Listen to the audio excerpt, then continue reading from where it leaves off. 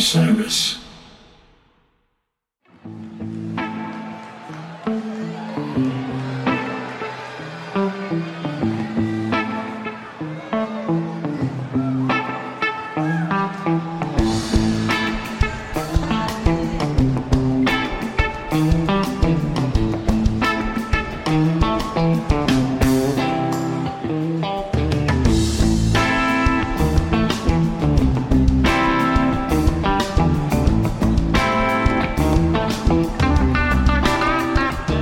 Osiris mega hit, The Great Beyond, back in our home studio. Gary's electric, got our boy Rob back on the dial so Kathleen doesn't have to yell at Greg to lean into the mic. In here. Yeah, dancing all up in the video. But we really want to thank all of you who have been tuning in the past 2 weeks. We've seen a lot of people going back and catching up on some of our older episodes too, so thank you guys. We know they might be a little bit rougher than the clean, easy, like professional podcast that we got going on now. Yep. But thank you to everybody who's been listening. Really, it means a lot. Yeah, we can't thank you guys enough. Talking about this podcast? Yeah. Oh. Yeah, we have a podcast. We're doing a podcast. This is a podcast. Yeah. Oh, shit. Welcome. All right. So anyway, as Osiris's flagship production, we're in a little bit of a sticky situation here because we normally would be recapping West Coast Tour, but we're trying to save that material for Goose Day Tuesday so Bruce and I don't bore you to death, and keep Joey's opinions as far away from the show as possible. Mm-hmm. Yeah, somehow he got into Gary's Electric today, but that was good because he brought questions and this content for this episode, so we appreciate that. And so before we dive into our interview with a couple of Goose's most dedicated fans, Ryan Storm and Jive Goose, let's address the giant peach in the room. Oof. Who wrote this content? Yeah, I knew you were going to like that one. Who wrote this, James? God damn it. I knew I should put some effort into this. Anyway, so literary references aside, we're recording this the Sunday before you guys are hearing it, and the Peach Fest lineup was unofficially leaked. I thought it was all a lie. This band and the band this podcast happened to mention on occasion have climbed their way up from the Grove stage, it looks like, to a headlining spot at the main stage. So Bruce just short-circuited through that segment, but we can never confirm or deny. I try to do these episodes earlier in the day, and we just keep pushing it later and later. You keep pushing it later and later. Oh, that's right. It doesn't matter when today is actually yesterday. But we can't confirm or deny whether the Peach lineup is accurate, mostly because the band obviously doesn't share this information with their core team. So we wanted to take the time to address the idea of festival season as a whole.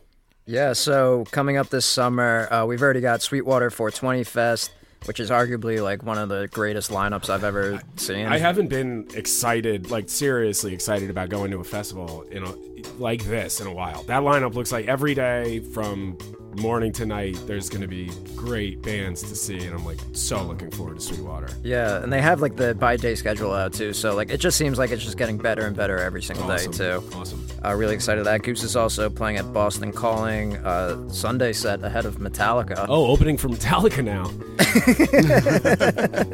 Joe, one dark Wisteria Lane, and then you just open for Metallica. Cool. Yeah, they also got Bonnaroo, which is going to give them another chance to really reach this mainstream audience of people who perchance haven't listened to them before, which is really cool. And then High Sierra too, which is going to be like right at home for them. And most likely there's going to be more to come. We're excited for it, but I really just wanted to talk to you guys, like watching this band grow throughout the years, what it really means, like the festival season of like the opportunity to reach all these new fans. Like, what have you been seeing over the years with Goose specifically? So, I mean, I think, in general, these are some landmark festivals, right? Yeah. Like, as you guys mentioned, Sweetwater is one of the best festival lineups I've ever seen. And, I think for a lot of people, like Bruce is my age, whose relevance is quickly waning and her knees hurt. I'm 30. Not a day over 29. Yeah. So, Bonnaroo started when Bruce and I were in high school, and it was kind of one of those, like, almost like a rite of passage kind of thing, I feel like. When you were as heady as we clearly are. It was kind of a thing you had to do, So I made that trip down to Manchester, Tennessee in 2009 for the Torchbearers. They Oh, were playing, yeah. Mhm. Did a couple sets. Springsteen. I saw Snoop Dogg. As we'll talk a little bit more about Snoop today. Yep. Got a Snoop, big Snoop episode. Erykah Badu, Citizen Cope, and funny enough, I saw Citizen Cope there. And just kind of like this is a weird full circle thing, but when Goose did their first Relic session back in 2019, the Relic studio, Citizen Cope actually went in to film a session right after them. Oh, that's cool. And he had just gotten a new guitar, and he gave him a Goose sticker for his case. And I was like, I saw you at Bonnaroo 09. He's like, I saw you too. Yeah, right. I mean, so these are the stories that we're coming with today. So I met Citizen Cope. Nice. Yeah. All right, so going back to Joey's question. Yeah, I asked the question. Yeah, we remembered, or I did, or I was told. But did I not answer? Everybody loved the Citizen Cope story, though. Yeah. Hey, if you guys didn't know, I meant.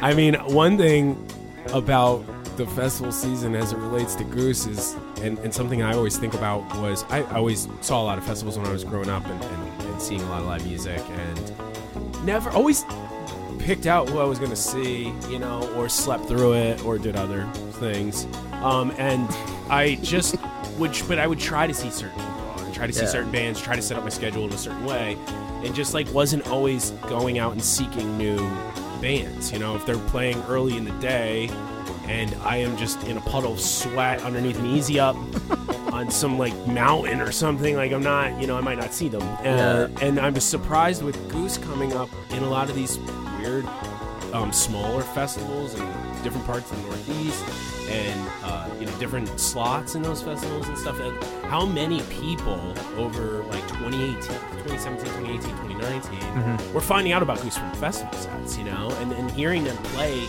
a good, sometimes 45-minute or an hour set was enough for them to kind of pursue listening more or looking for them online, and a lot of stuff that I just never really was thinking to do back then, and probably could have discovered a lot of new music that way. Yeah. I mean, I did a lot through just the internet, and downloading shows and mailing shows back in the day and stuff like that. But so I never thought about festivals, and same with openers. I always missed a lot of openers too. A lot of people, found Goose by these festival sets and these opening sets that I never really found a ton of new music from doing myself. So I always thought that was a huge thing from festival season with them, and now they have a very good festival reputation. They're getting higher up on lineups. So it's just exciting too now in that sense to have seen them go from 8-point font, probably Goose misspelled.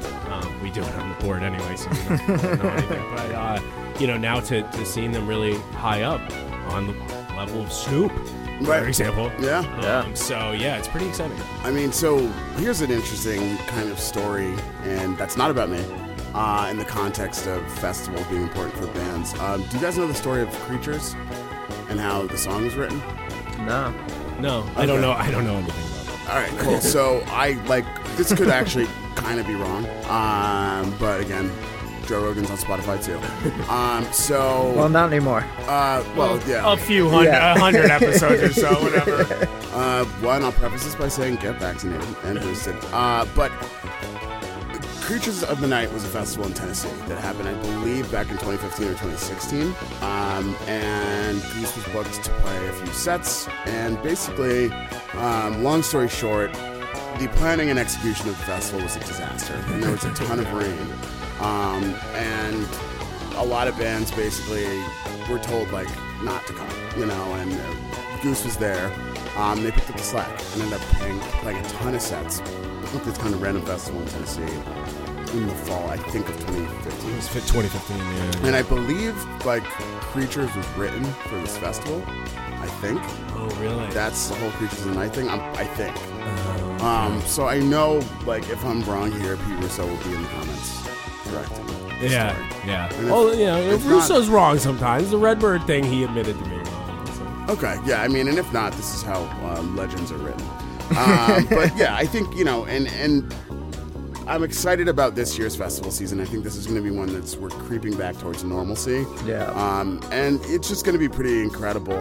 Hopefully that Peach lineup is real, because it would be great to see these guys, go from the tiny stage to the main stage. Yeah, it would be cool. Yeah, definitely. And speaking of Peach, last year, I mean, a band that we're all close to, we all love, Eggy, opened up the festival. And they kind of took that spot of the Grove stage and really just like melted faces out there because there was really nobody else playing at the time. So everyone that was at the festival was at their set. So yeah, it's definitely, and Bruce, you brought this up, like I really want to try this year to go to bands I've never heard of. I have no, affinity for necessarily, but like not just stay at the main stage the entire day and see these bands I've seen over and over, as tempting as it may be. I think it just comes with having more maybe shows under your belt too. Like after, I've seen so many now hundreds of shows and followed a lot of bands. It's like I don't have to scratch that same itch. If I am open to hearing and seeing a lot of new stuff. And festivals are fun because you can go check it out, and if it sucks, you go somewhere else. Go do something else. So there's no reason not to try. And definitely with so many good young bands out there. Like Aggie, and there's a lot of bands that are trying to put forth their, put their best foot forward. A lot of mental glitches this episode, folks. Best foot forward, Bruce. But yeah, so I mean, it's something that's good to see, and it's good for these bands, and it's good for fans in that way too. So speaking of festivals, actually, one, I want to know from you guys what the best festival you've been to ever was. And I have two, obviously Gathering the Vibes, Bridgeport, Connecticut, home base. But I had an interesting festival trip with our producer / engineer, Robbie Chemical. He's dancing right now, folks. Yeah. Right, Rob? Rob, get on the mic. Yeah. Let's get Rob on the mic. Oh, let's get Rob on the mic. Robbie Chemical, everybody. I'm going to get on the mic for a second, yeah. All right, I'm going Rob. to tell you about my favorite festival that I ever went to. It was called Catskill Chill. Oh, yeah. Yeah. It was up in the Catskill Mountains back in 2015. 2013, really? Yeah, dude. Oh my god, Chill dude. 13. That's so spooky, man. But yeah, man, there was this iconic ice cream machine there called the Frosty Serve. That was also a techno. And we spent many a night vibing out in front of it. Yeah, man, that was dude, yeah. Anything in the Catskills is really nice with that cold, crispy air. Oh, definitely. Yeah. Soft serve. Yeah, we had soft serve. I drove one of Rob's friends up. He drove. Yeah. I was at Rob's house the night before. Like we hastily organized this trip, and I remember going to Rob's house the night before. Like, yo, like, do we have tents? Do we have this? Do we have that? And Rob was just like, hey, can you like pick this person up that you've never met tomorrow morning that wants to come with me, but I can't take them for some reason? Yeah. So you were I a drove, team player. Yeah, I was like, okay, fine. You obliged. So I did. I obliged. Basically, she and I had a blast. We also rode back together. I don't know where Rob was, but This whole time. we were both very I was around. sleep deprived after, and I remember she and I both like cried to each other on the drive back. Yeah. That was good. So I'd say rest up this festival season. Yeah, definitely. I wanted to say my favorite memory from Catskill Chill was when I think it was Dopapod. Did they play there? Yeah, and Papadosio and Dopadosio. I think it was Dopadosio did a Radiohead cover set or something like that. Yeah. Like all of a sudden I just heard fucking like Paranoid Android out of nowhere, and it was like such a refreshing thing to hear, like a fucking like song that I really liked. You know what I mean? But yeah, that was Hey Rob, that was my favorite fest. Can we tell the story of Gathering the Vibes when Which one? can we tell our listeners how you ended up waking up in a child's sweatshirt? Okay, yeah. You got to tell them now because they're gonna just Yeah, the interest is peaked. Don't worry, man. We can edit this out, right? Yeah, nah. Yeah, we're using tape this time. Snip, snip. Yeah. Yeah, tell the story, Greg. Well, okay, so so I used to work for the School of Rock. I guess I don't work there anymore, so I can tell this. So the School of Rock had this stage for youth performers at Gathering the Vibes, and Rob was doing sound for this stage for an entire weekend. And I think the cool thing about being a sound guy at Vibes was like Rob got to hang out, catch a bunch of shows, but also during the day had to work with these children at this stage. So who were more talented than anybody there, by the way. yeah, most talented kids there. They were fucking, I'm sure. savants. And so Rob, I think we had a healthy balance of, catching music at night and staying up a little late, and Rob would have to work. So Rob tried to sneak a nap in between kids' sets, and I think picked up a sweatshirt that looked a little bit like his.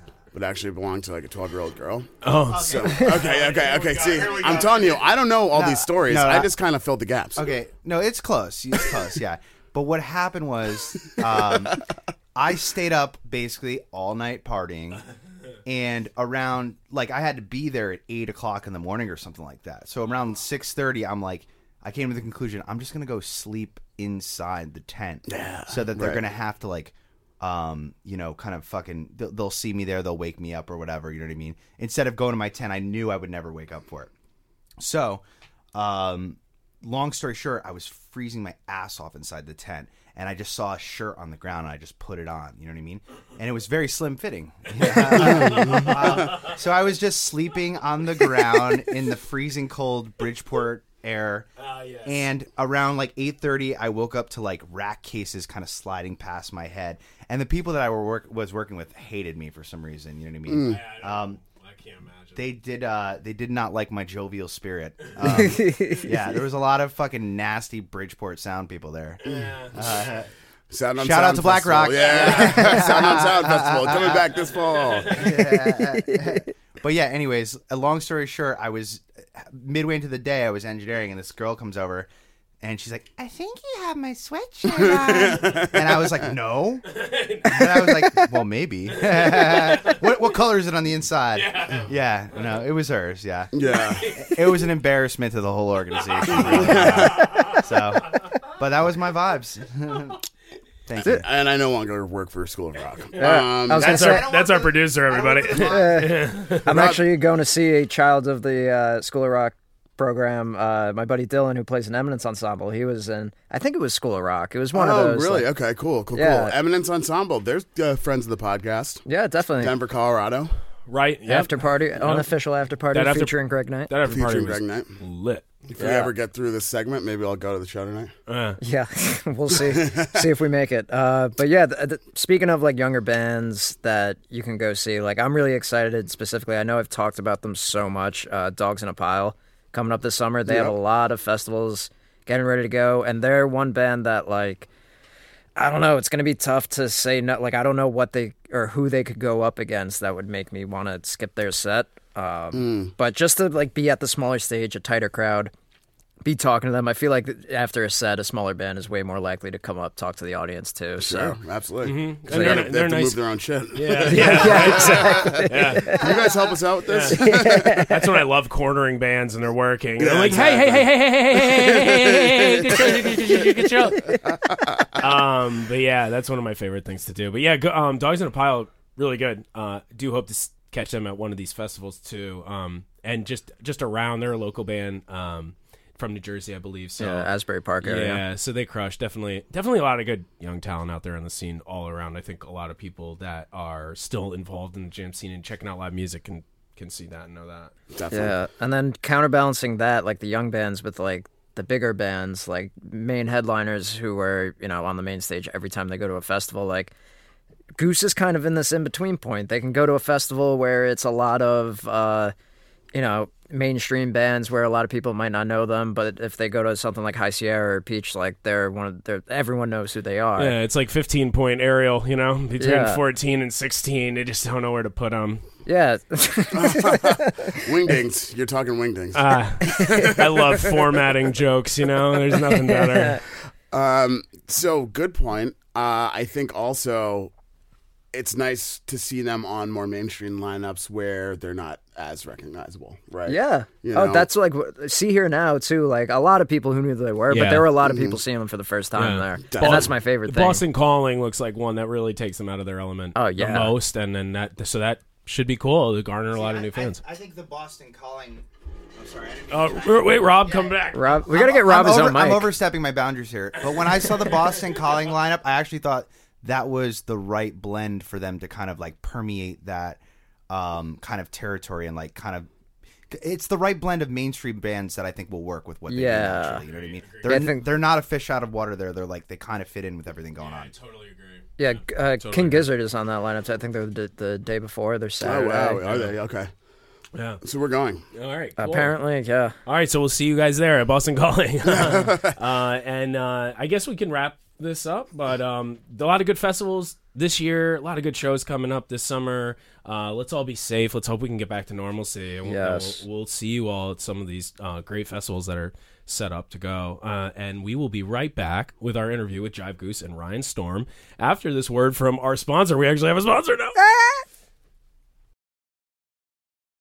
We're so excited to finally have two of Goose's most prominent fans here on the podcast. You might know them from their live set list updates, audio streams, general music education, but most notably, their March Madness style Goose Jam of the Year bracket. Ladies and gentlemen, and all geese in between, Ryan Storm and Jive Goose. Hey, thanks for coming on, guys. Hello. Thanks for having us. Hey, it's great to have you guys. So let's start it off with, like Greg referenced, the March Madness Jam of the Year bracket. So it's something that we, and I think a lot of listeners would like to know about, is how you guys approach the initial creation of the bracket, including the seeding, which we know has been, suspect. So everybody's just interested in the process behind that. The methodology. Yeah, and the methodology that you guys put into forming it. Yeah, well, the initial idea for it is, I've been on the committee that creates the Fish Jam of the Year brackets on fish.net. Oh, right on. For the last few years. And towards the end of 2020, I was like, there should be a Goose one. Like, why not? So I reached out to Brian. We've now said his name. Jive Goose's real name is Brian. Secret's out. Secret's out. That's the heavy hitter for our episode. Yeah, we've revealed who Jive Goose is. Thank you for tuning in, everybody. Though at the time of this release, he has already been on a We Moved Through Stormy Weather episode, but that's neither here nor there. So I reached out to Brian and I was like, would you be interested in doing such a thing? And he was like, sure. And so for 2020, it was just the two of us. We did a crowd seed for 2020, so people submitted rankings of the top 64, their top 64 jams, and a nice weighted average spreadsheet formula thing. Ranked those based on number of votes and ranking, and I don't understand how it works, but it works. Nice.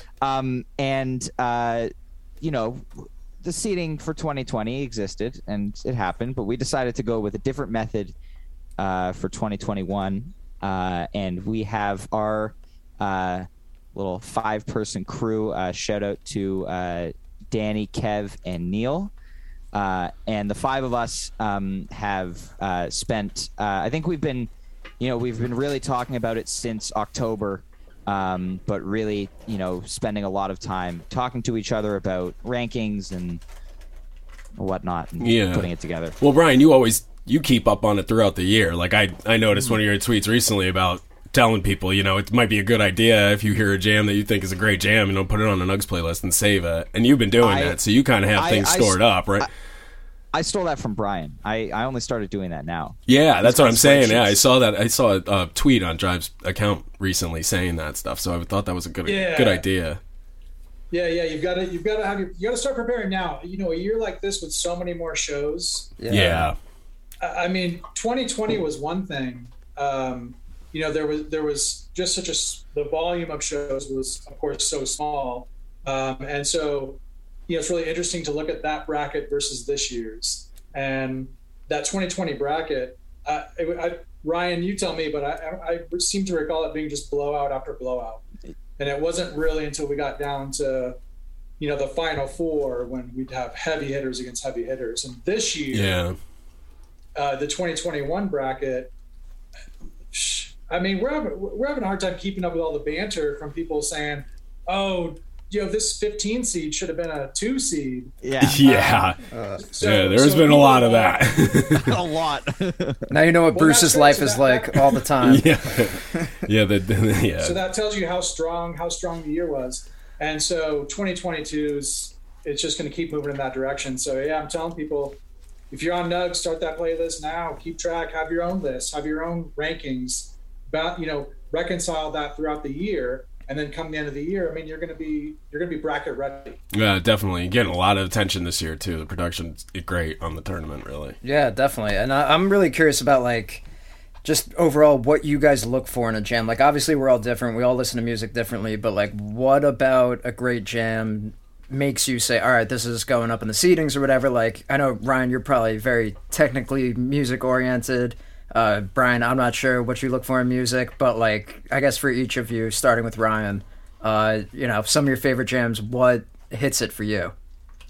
Yeah, well, for me, first things first, whether I enjoy listening to it. I'm not going to rank a jam high, even if it has really interesting improvisation, if that interesting improvisation doesn't, evoke anything in me.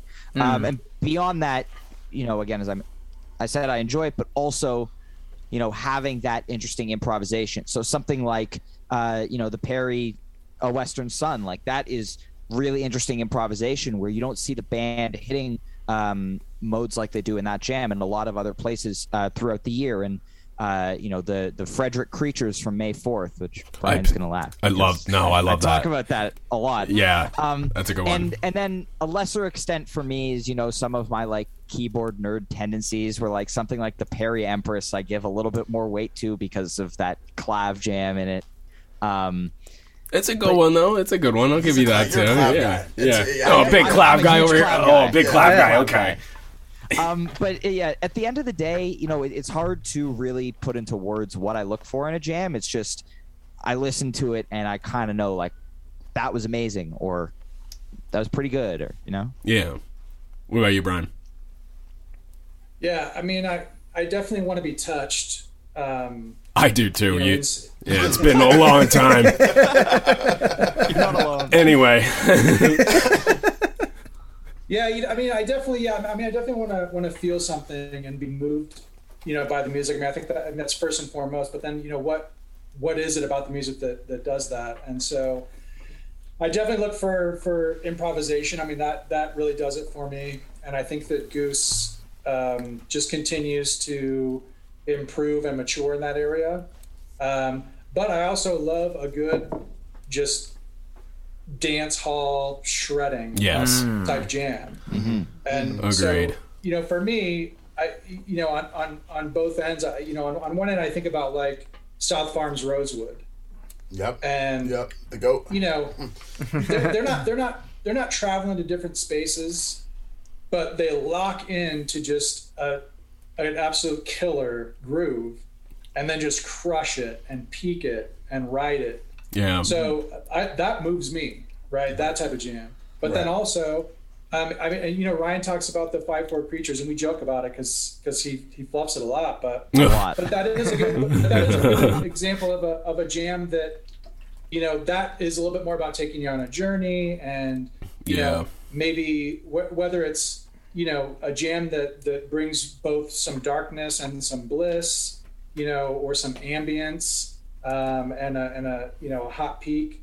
Those kind of multi-faceted jams that take you to more than one place. I mean, that always speaks to me as well. Yeah. Mm-hmm. So, and if I could add one more thing, when we're listening for the bracket, obviously people have said to us all the time, like, why is the Factory Fiction seated so low? Why is the Legend Valley El Make the Wise seated so low?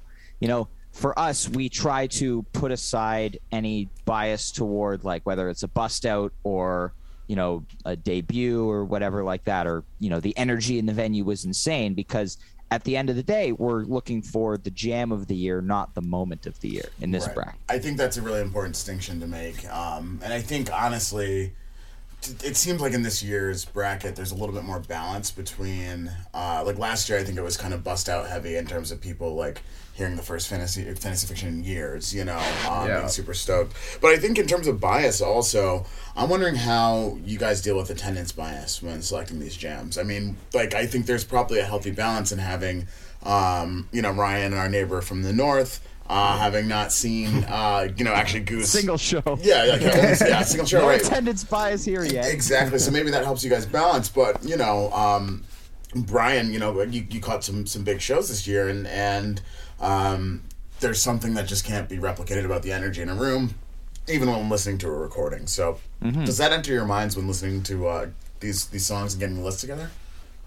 Well, absolutely, and you should definitely look for some heavy Royal Oak bias in next year's bracket. That would be my first show.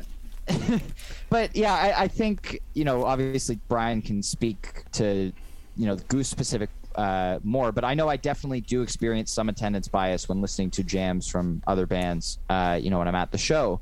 But, I kind of just try to separate it, peel back a layer, be like, well, like I was, absolutely loving this jam while it happened. And then, kind of removing myself from it. Like, what if I was just webcasting? What if I'm just listening to it a week later? How do I approach it differently? Right. What about you, Brian? You've actually seen them. Ryan had a lot to say for somebody who hasn't even seen the band, but yeah. I've seen other bands in concert. They don't count. Those other bands don't count. I don't know. There's other bands. There are no other bands. What are you talking about? What other bands? Yeah. Duh. So I'll say a couple things about this. First of all, it's kind of funny because I was just talking to Ryan and the other guys yesterday about the Mission Ballroom Arcadia. And so, I was at those shows and it's almost like I didn't want to rank that Arcadia too high because I didn't want there to be attendance bias. Mm-hmm. So it's almost like I'm trying to reverse it. At times. But now that the dust has settled for a little bit longer, now I'm kind of ready to have that Mission Ballroom Arcadia maybe up at the top of my list. So that's interesting. Sometimes for me, I try to go against the current on attendance bias, maybe so much to where I overcorrect or something. And then, also another kind of way to get around attendance bias is to listen to Goose 12 hours a day. To where you forget you were at a show. That'll do it. If you listen to the music over and over and over and over, I think it does tend to, you're able to be that much more, of an objective listener. Mm-hmm. And you're breaking it down a different way. The emotion maybe wears off a little bit over time.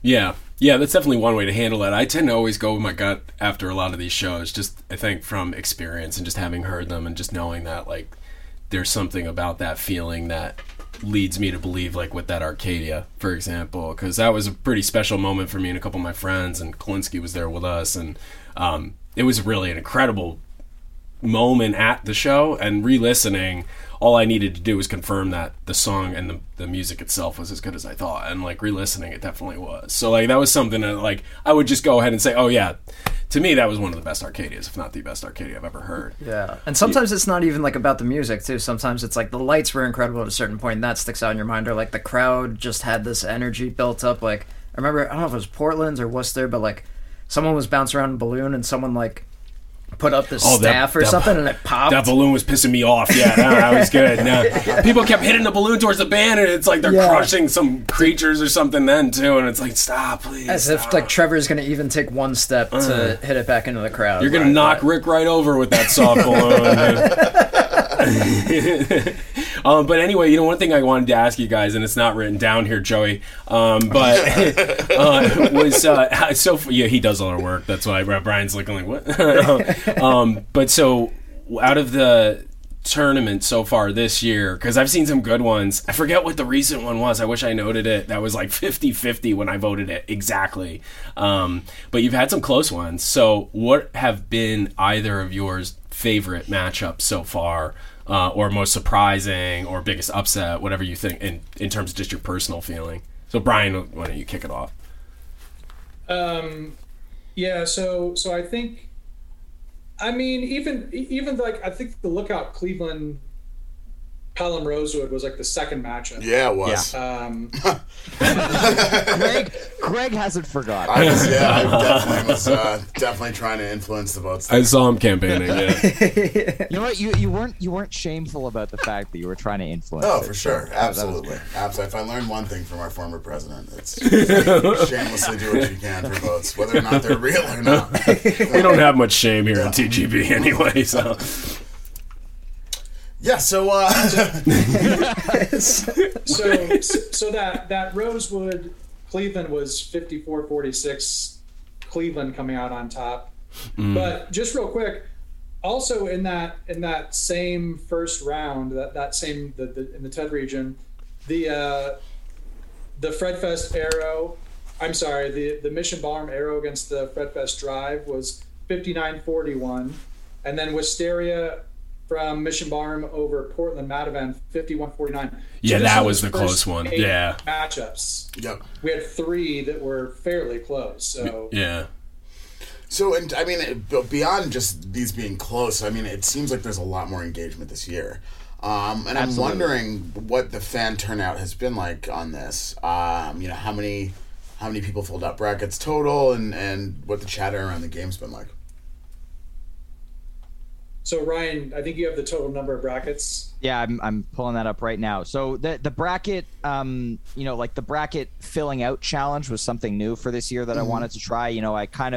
I've always kept track of how my own personal bracket does every year, and I've tried to do this in the past with a couple of the fish ones, but I really wanted to see if we could make this an actual thing for the community to participate in. And so thank you to Jason Friedlander, who also does Fantasy Goose, for helping us set up and automate this online. Oh, that was right great. And we had 192 people fill out a bracket, which is way more than I ever would have expected. That's a good number. No, definitely. I mean, that's awesome. It's incredible. And one other quick stat. So I looked this up.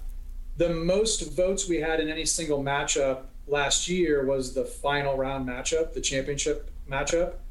And it was, I think, around 550 votes. Oh. The first matchup of this year had over 600 votes. Wow, yeah. That was pretty cool. I was going to say, one matchup that I voted on recently, I voted on not too long after you put it out, and there was I think already 589 votes on that. And I was like, oh my God, wow, definitely getting a lot more attention on this stuff. Mm-hmm. But the voting's been fun on Twitter, though, I will admit. It has been fun. It's been great, and this year I'm not using my multiple accounts to influence a matchup, which I did last year. Oh, dude, if you're not cheating, you're not trying, Ryan. That's what we say in America. The Essex Creatures won its matchup by 1 or 2 votes, and I had voted 3 times. Oh, that's so money. Yeah, that feels good to me. It's a win. A win's a win, baby. I'm avoiding that this year. Yeah, nice. So you guys mentioned Fantasy Goose, actually, which I actually wanted to bring up. I had it written down for later in the conversation, but might as well bring it up now. Oh, he writes down his questions, but not from Bruce. Okay. So I'm wondering, do you guys have a strategy in that? Do you guys even... I'm sure you participate. You guys are Goose nerds like us. Do you guys have a strategy when, approaching a set list? They played a song in a couple nights, but, maybe there's a cover you're feeling that they're going to bust out, a nice little... I don't know, Electric Avenue, which I just heard in the deli. I don't know if Brian's gonna want to give away his strategy. It's detailed. Oh no! You guys might know that I like to work with spreadsheets, and who doesn't? I do have a Fantasy Goose spreadsheet, and I'm not going to give away my all my formulas or the secret sauce recipe. No, you can't. But look, it's all pretty simple. I mean, you just got to. You got to keep track of what they played, I mean, it's I'm sure there's a lot of people that just go out there and drop picks in. But for that top tier group of players that are competitive, everybody's doing essentially the same thing. And then after that, it's just who's getting the luck. Yeah, I feel like especially at the beginning of the tour too, that's just straight luck. I just won so many times early on, I quit. I was like, I don't want to take this away from everybody. They want to have fun. I was in first place in Fall Tour from the beginning until my birthday. On November 13th, the Dallas show was the last show that I did well on, and then I dropped the end of the tour. This tour has not been good for me, and I've adopted a spreadsheet in the last few days to see if it will help. I've hit 4 songs in the last 2 shows. Okay. So it's not helping yet. Yeah. Spreadsheet's not fully filled out yet. Yeah. It's going to get there. I imagine it's a somewhat what's the site? It's Trey's Notes or something, right? That where it gives you a probability of what fish is going to play. I'm sorry. Oh, really? Yeah. We don't allow them in this. Oh, yeah, I didn't know that they did that, but... So I imagine it's a very similar thing going on in your guys' spreadsheets, which I would like to kind of just... I mean, No, it's cheating. I would like to see it like on another show. Again, like, if you ain't cheating, you ain't trying, Joey. That's for all of our listeners out there. Remember that. Words of wisdom.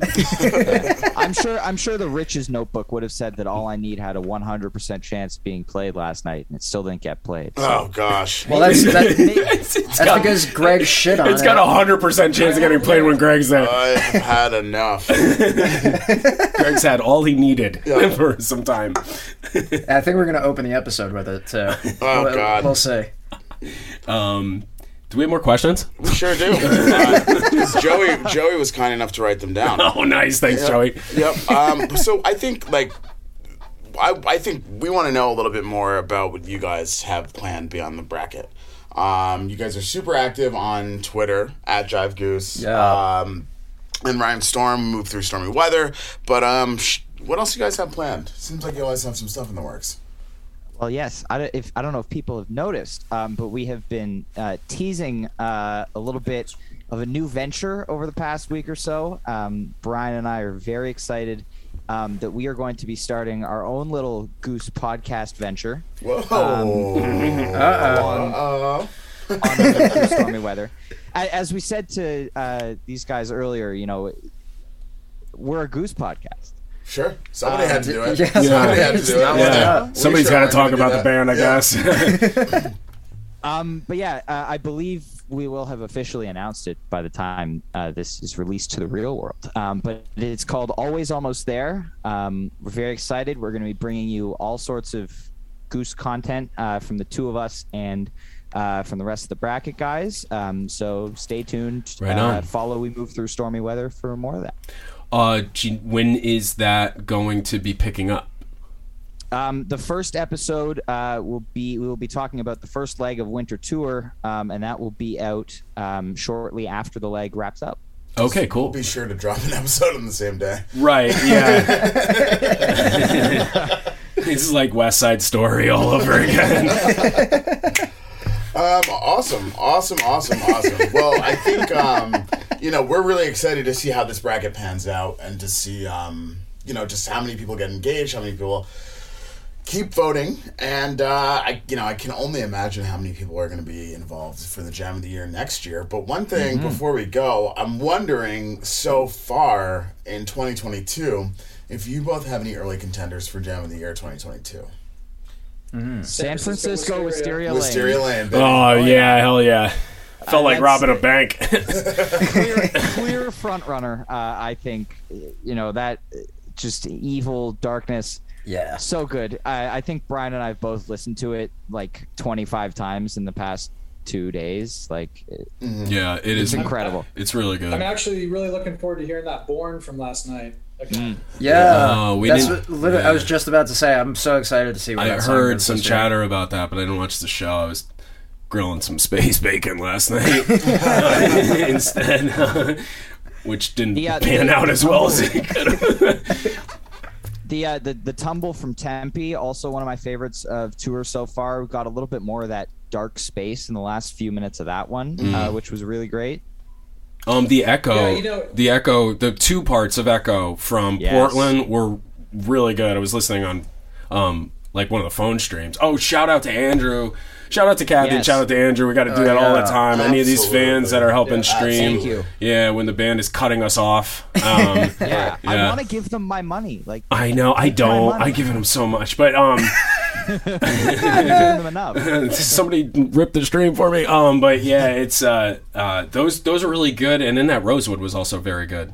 Speaking of Rosewood, that was also a good one. So, and I mean, almost all of these new songs have come out and dropped big jams. I mean, I've noticed that too. The first Pancakes, the first Redbird, both had really awesome jams. The Born, Atlas Dogs now has a 20-minute jam under its belt already. So that's been one of the coolest things of this tour so far in my book, is not just that they're dropping a bunch of first-time plays, but that they're dropping heavy-hitting jams with them. So more of that, please. Yeah, definitely. Yeah, definitely spicing it up for people a little bit out west. So, about time.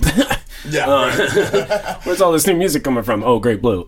So, no, just kidding. Awesome. Well, Ryan and Brian, thank you for joining us today. We're so glad to have you to be part of this community, and so thankful for everything you do for all of us, keeping us involved. Yeah, And we look forward to listening to Always Almost There, the first Goose podcast ever. Possibly sabotaging it, but listening first. As long as you give it a chance before you start sabotaging. Yeah, I will, because I got to figure out a game plan for how to, subterfuge. We're still figuring out what this podcast is supposed to be, so maybe we could just take your template. One of these days. Yeah, we know what it isn't. All right. Ryan and Brian, thank you so much. We will see you guys out on the road. And, do you want to leave our listeners with any words? Get out and vote. Get out to vote. Vote or die. Thank you for voting Flea over Factory Fiction. I was worried about that one. I'm gonna encourage everybody to listen to the Montana Wisteria Lane over and over again before it goes up against the Legend Valley Elmeg, because I'm worried about that one too. Oh, you should be. I'd be shaking. I'm very worried. Yeah, that Elmeg is good. Yeah. Well, thank you for having us. Oh, thanks, guys. It was a pleasure. Thanks for having us, guys. Thanks, y'all. Guys.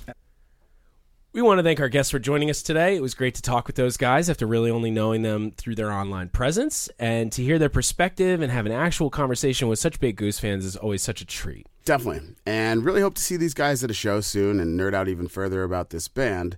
But we want to remind all of you out there to be sure to get involved in the Jam of the Year bracket. Even if you missed the deadline to make a bracket, you can help make the game interesting by voting on the winners and even for the occasional underdog. And you can vote at Jive Goose on Twitter. Hell yeah. The Great Beyond was engineered by Robbie Chemical at Gary's Electric in Brooklyn, New York. On behalf of my co-hosts, I'd like to once again thank our guests for joining us, our manager, Kathleen Knight, and most of all, you, the listeners, for tuning in. Be sure to catch a ride with us next time down the pathway to the Great Beyond. Legend Valley Elmeg's going to win, Ryan. Hey!